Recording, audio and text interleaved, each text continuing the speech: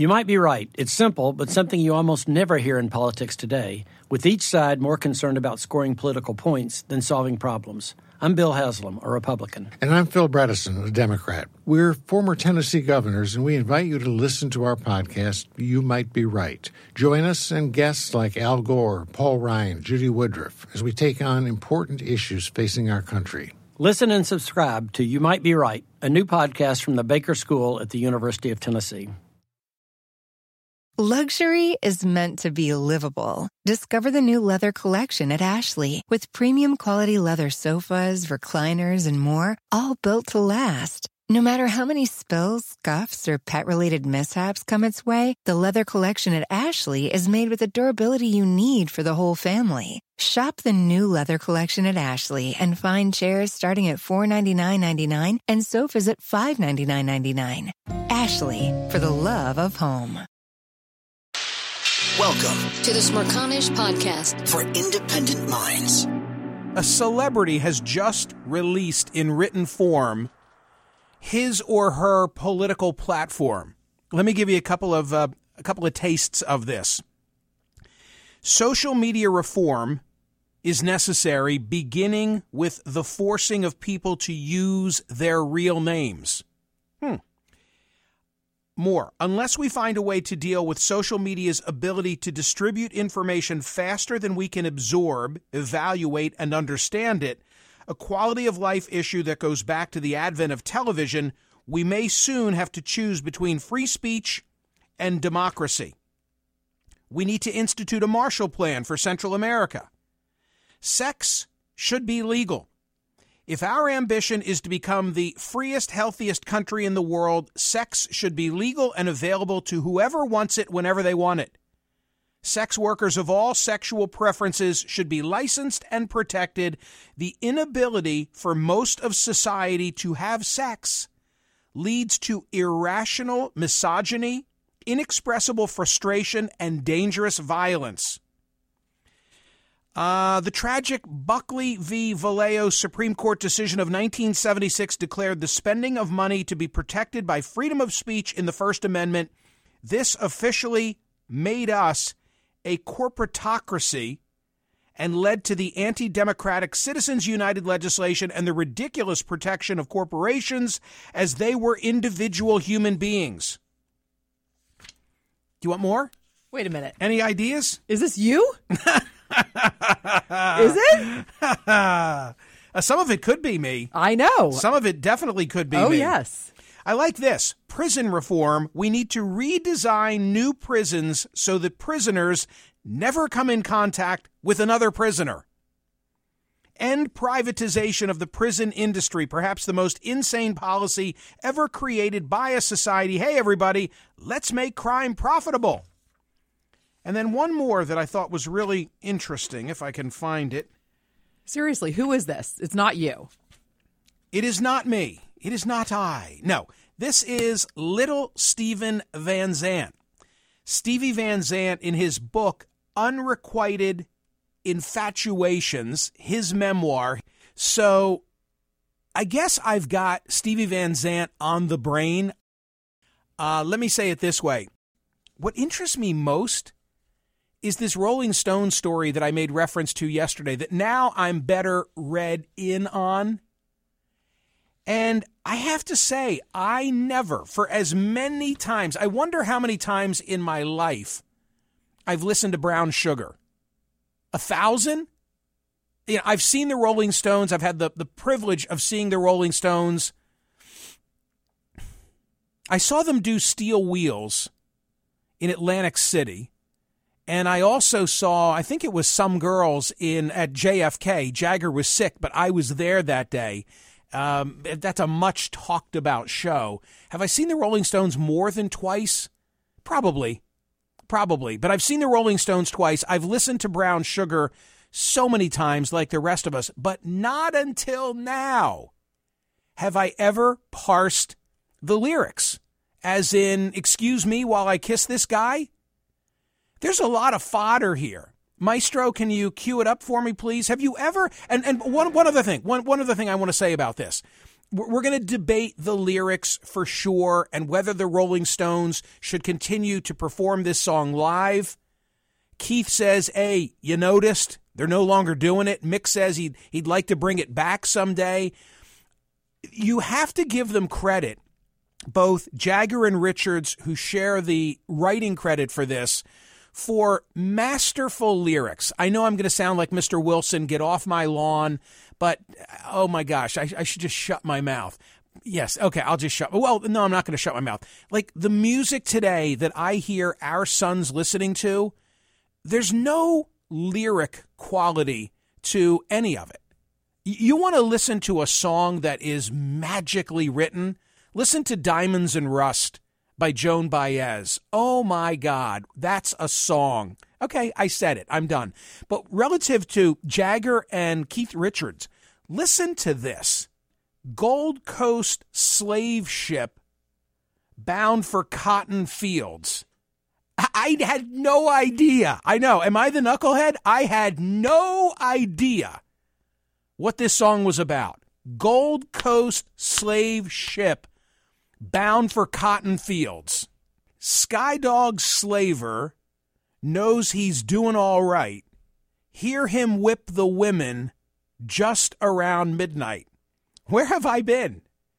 Gold Coast slave ship bound for cotton fields, sold in a market down in New Orleans. Skydog slaver know he's doing all right. Hear him whip the women just around midnight. Drums beaten, cold English, blood runs hot. Lady of the house wondering where it's gonna stop. Houseboy knows that he's doing all right. You should have heard him just around midnight. Then we get to Brown Sugar, How Come You Taste So Good? We're going to skip ahead to the third verse of the song.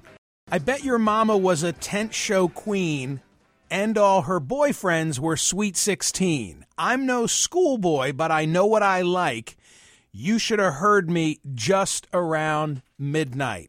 Brown Sugar, How Come You Taste So Good? So the BBC write-up of this, I'm going to tell you how this story all popped. It's really interesting. But in most of what I've read in the last 24 hours, it's a very superficial discussion of how the Rolling Stones say they have now dropped playing live Brown Sugar, one of their biggest hits.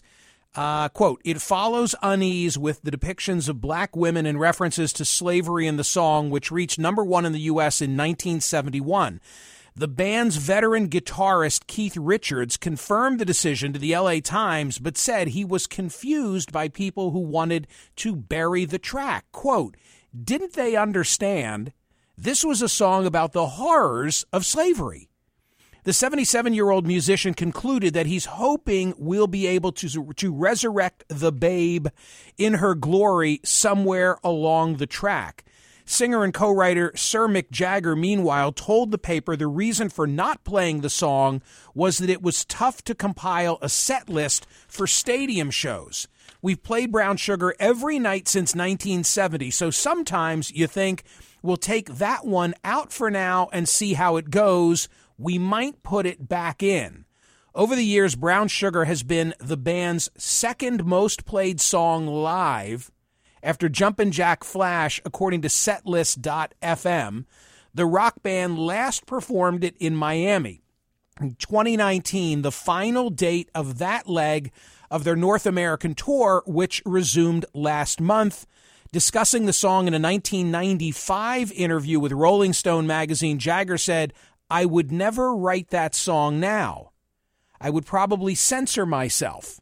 I'd think, oh, God, I can't. I've got to stop. God knows what I'm on about on that song.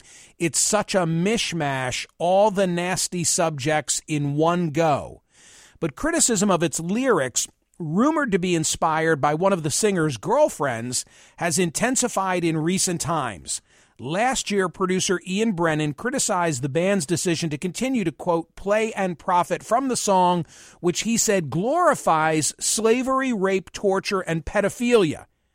The call is not for censorship or record burning, but greater consciousness and sensitivity, Brennan told Rolling Stone.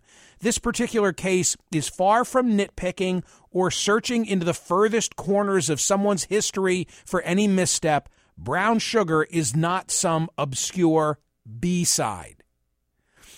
Well, the reference to the L.A. Times story sent me to the L.A. Times to see the origin of all of this. And indeed, 1 week ago, October 7, Mikhail Wood, the pop music critic for the L.A. Times, in a story that I read half of. And at the time it was published, and I didn't get as deep into it, the discussion of Brown Sugar, because the part of the story that interested me, and I talked about it on air that day, was how Mick Jagger had been at the what's the called? The Thirsty Beaver? Yeah, the Thirsty Beaver. Tragically, the other Rolling Stones have not started referring to Mick Jagger as the Thirsty Beaver, at least not yet. The 78-year-old frontman said the other day from Charlotte, where a couple of evenings before he'd enjoyed a beer at the historic dive bar of that name and then set the internet aflutter when he posted a photo of himself, ball cap pulled low, surrounded by half a dozen North Carolinians, evidently unaware they were drinking next to a rock and roll legend. Remember, I came on the air and I said, hey, you know, he was there. Nobody recognized him. It's kind of funny. I told a story about being in the company of a celebrity in a random bar where nobody knew the celebrity I was with. You had literally just come back from there. I had just come back. That's why the story fascinated me. And there was the picture of him, too. Yeah, it's incredible. So there's then discussion in this story about the Stones having lost Charlie Watts and the way in which they'll continue to honor him. There's a funny story in there about how, who was it, Keith Richards or Ron Wood?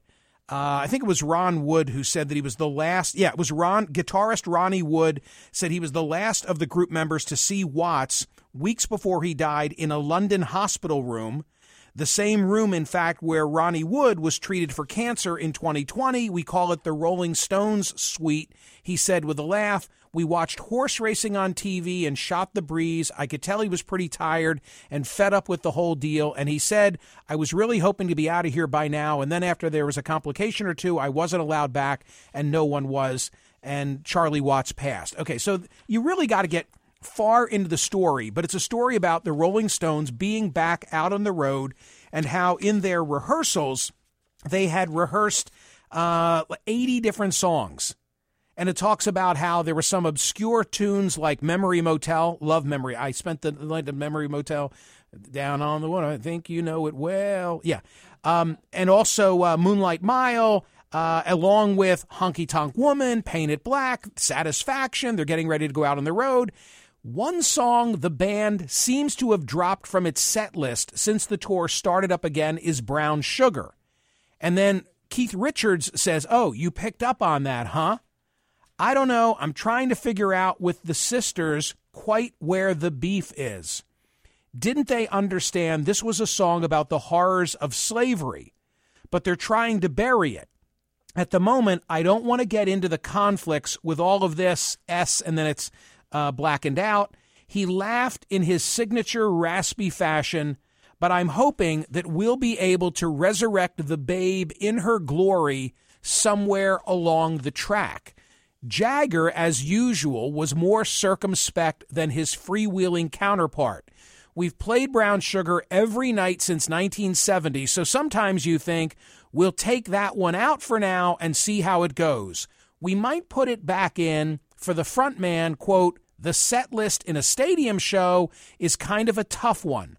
All those thousands of people to please while you work to stay engaged yourself in the music. We did Let It Bleed last night, which I managed to play on a 12-string guitar, Jagger said proudly. Okay, so immediately when I read that quote from Jagger saying, with regard to Brown Sugar, the set list in a stadium show, quote, it's kind of a tough one, it reminded me of something in Stevie's book. I'm going to skip around a little bit, but you'll get this from chapter 31. The River Revisited says the E Street Band guitarist. Okay, we're out of the Stones now, and we're into Little Steven. The River Revisited was my second favorite tour ever, after the original River tour, because that album has my favorite material. It's also got Bruce's best singing, all right? So Stevie Van Zandt loves the River and loves playing it live. Back to the book. Bruce managed to ruin my personal fun a little bit by deciding not to do the full River album in Europe. Why, I asked? Disappointed that some of our greatest audiences wouldn't be seeing one of our greatest shows. Too many slow songs for the stadiums, was the answer. Now, Bruce has to sing the songs. So if he doesn't feel like singing that many slow songs, that's that. But the implication that the audience wouldn't like it was simply incorrect. I was in L.A. having dinner with the very cool Game of Thrones guys, David Benioff and D.B. Weiss, sometime in 2015. They asked if I wanted to go with them to see the Rolling Stones, who happen to be doing the entire Sticky Fingers album. I don't know, I said. Let me think about it. As if. It was phenomenal, and afterward I told Charlie Watts, this will be the greatest tour you've done since Exile in '72. No, it won't, he said, in his famous deadpan delivery. What you just saw was the only time we're doing the whole album. Mick says it's too many slow songs for stadiums. Maybe you can talk to him. No thanks, writes Stevie. The thing was, I'd spent the entire 80s in Europe, seeing dozens of shows, and half of the biggest rock acts did nothing but slow songs. The Eurovision Song Contest, the single biggest event in Europe, is nothing but slow songs. Yes, Sticky Fingers has lots of slow songs, but look at what they are. I Got the Blues, Sister Morphine, Moonlight Mile, You Gotta Move, not to mention Wild Horses. And yes, The River has lots of slow songs, but they are Independence Day, I Want to Marry You, The River, Point Blank, Fade Away, Drive All Night, and, well, maybe they had a point. Anyway, if these two front guys feel the same way about something, ... and then Stephen goes off on a different subject.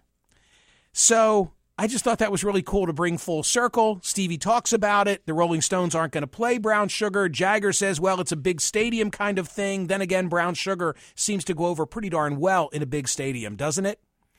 If there's a question here, and there is, if we take Keith Richards at his word, the song is a song that is a condemnation of the horrors of slavery.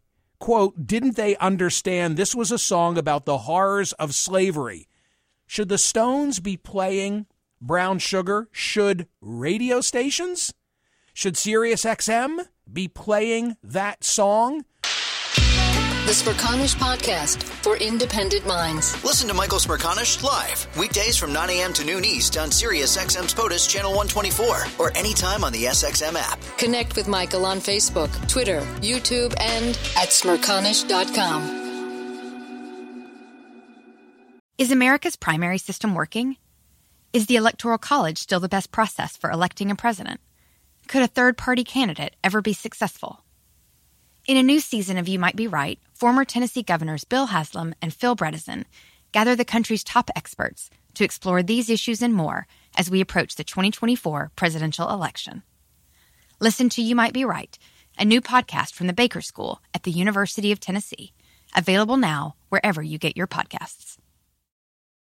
Luxury is meant to be livable. Discover the new leather collection at Ashley with premium quality leather sofas, recliners, and more, all built to last. No matter how many spills, scuffs, or pet-related mishaps come its way, the leather collection at Ashley is made with the durability you need for the whole family. Shop the new leather collection at Ashley and find chairs starting at $499.99 and sofas at $599.99. Ashley, for the love of home.